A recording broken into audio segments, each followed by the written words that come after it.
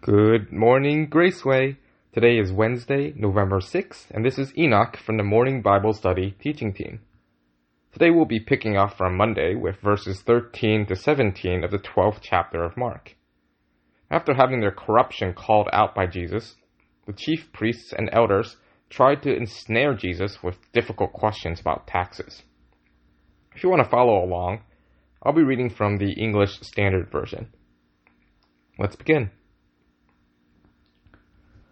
Mark chapter 12, verses 13 to 17.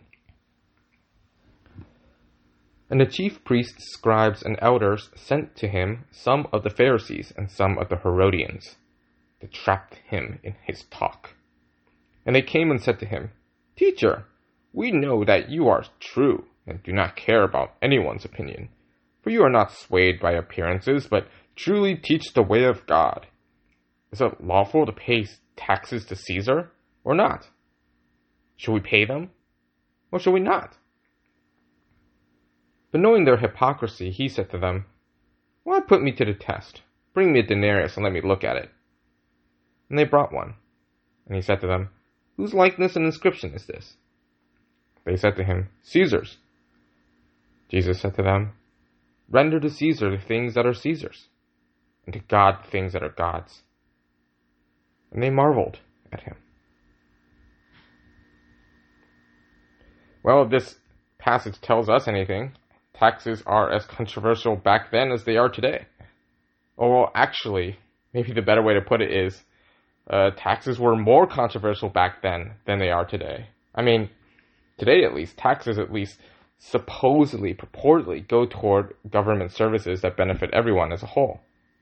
Back then, well, we have to remember that Judea was a backwater Roman province.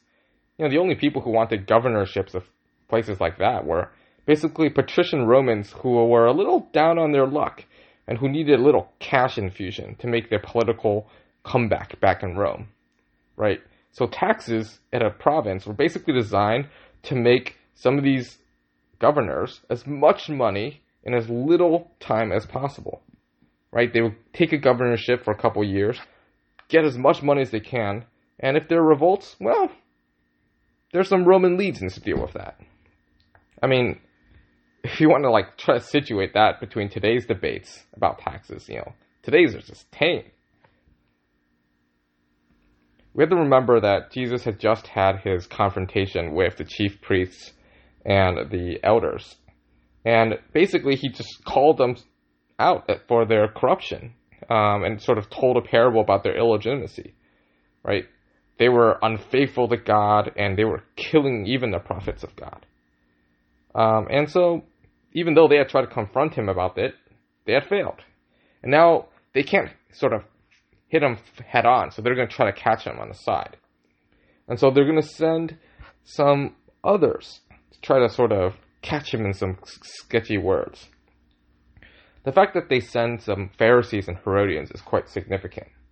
On the one side, we have to remember Herod is sort of like the king, meaning he's the one appointed by the Romans in order to collect taxes for them. And so he's in this weird position where he's there to get taxes. And on the other hand, the Pharisees are kind of like the people who are popular with the people. The other ones sort of emphasizing the purity of the Jewish law in order to push back so that there can be a revival of sorts, right? Just like in the days of old when people turn back to God and then God sends them a leader and then it rescues them from the hands of their oppressors. And so that's what they're doing. They're sort of the popular revolutionaries almost of sorts, right? They're the ones, they've been instigating revolts. In fact, a little bit sort of during Jesus' life even, he may be really young, but there were times when basically they're even instigating revolts against Herod, right? Herod puts an eagle on the temple, and it sort of just looks too much like a symbol of Rome. And so the Pharisees lead a revolt, and then it gets put down by the Roman legions. But the fact that these two groups have come together in order to try to entrap Jesus. These two groups are like enemies normally. It's astounding. But that's how much of a ruckus Jesus is calling. these people who would have normally be at odds with one another are now together, right, to try to trap Jesus. And Jesus is in this kind of damned if you do, damned if you don't situation, right? Whether he says yes or no, he's going to be called out by one or the other side. And so what Jesus does is absolutely astounding, right? They're like, flattering him, buttering him up. And, he sees right through it. He knows they're trying to trap him, try to get him to say yes or no. But what does he do instead? Well, he asks for a coin. And then he sort of asks him, like, so whose image and inscription is this? What does it say? Image and inscription sound familiar, right? Imago, yeah, that's right. Imago Dei comes from Genesis 1. God created man in his image and likeness. And so, even though at a glance, Jesus' answer may seem to promote something like, dutiful submission to, what everyone no doubt saw as Roman oppression, or even just Roman extortion, right? That's not exactly what's happening here. On the one hand, yeah, he says, give to Caesar what's Caesar's. Render to Caesar what is Caesar's. But on the other hand, he says, render to God what is God's. Your money may belong to Caesar, but your whole selves belong to God. I think the implications of this are absolutely massive. I mean, I think there's like thousands of years of Christians reflecting on the meaning of this, and we still haven't really fully got it right. And I really do think it's incumbent on the church today to continue to really meditate on this saying of Jesus, right? Especially in our polarized time. But I just want to highlight one maybe implication or possible explication of this. So, in our Sunday services, there's a section which is dedicated for the offering to God. And often in Christian circles, you can hear discussion about this in terms of something like tithes, right? The language comes from the Old Testament, usually denotes a kind of temple tax of sorts. What is owed by God's people to God in order to support the work of the priests, right? But I think in light of what Jesus is saying, speaking of offering merely as tithes is actually a little bit limiting. God isn't just interested in our money. He's interested in all of us. I mean, so every Sunday, it's not just an offering section where, people put money in their baskets. God isn't interested just in our money. God's interested in us, our whole selves, including our money. Right? In the words of Paul, we're there to be living sacrifices.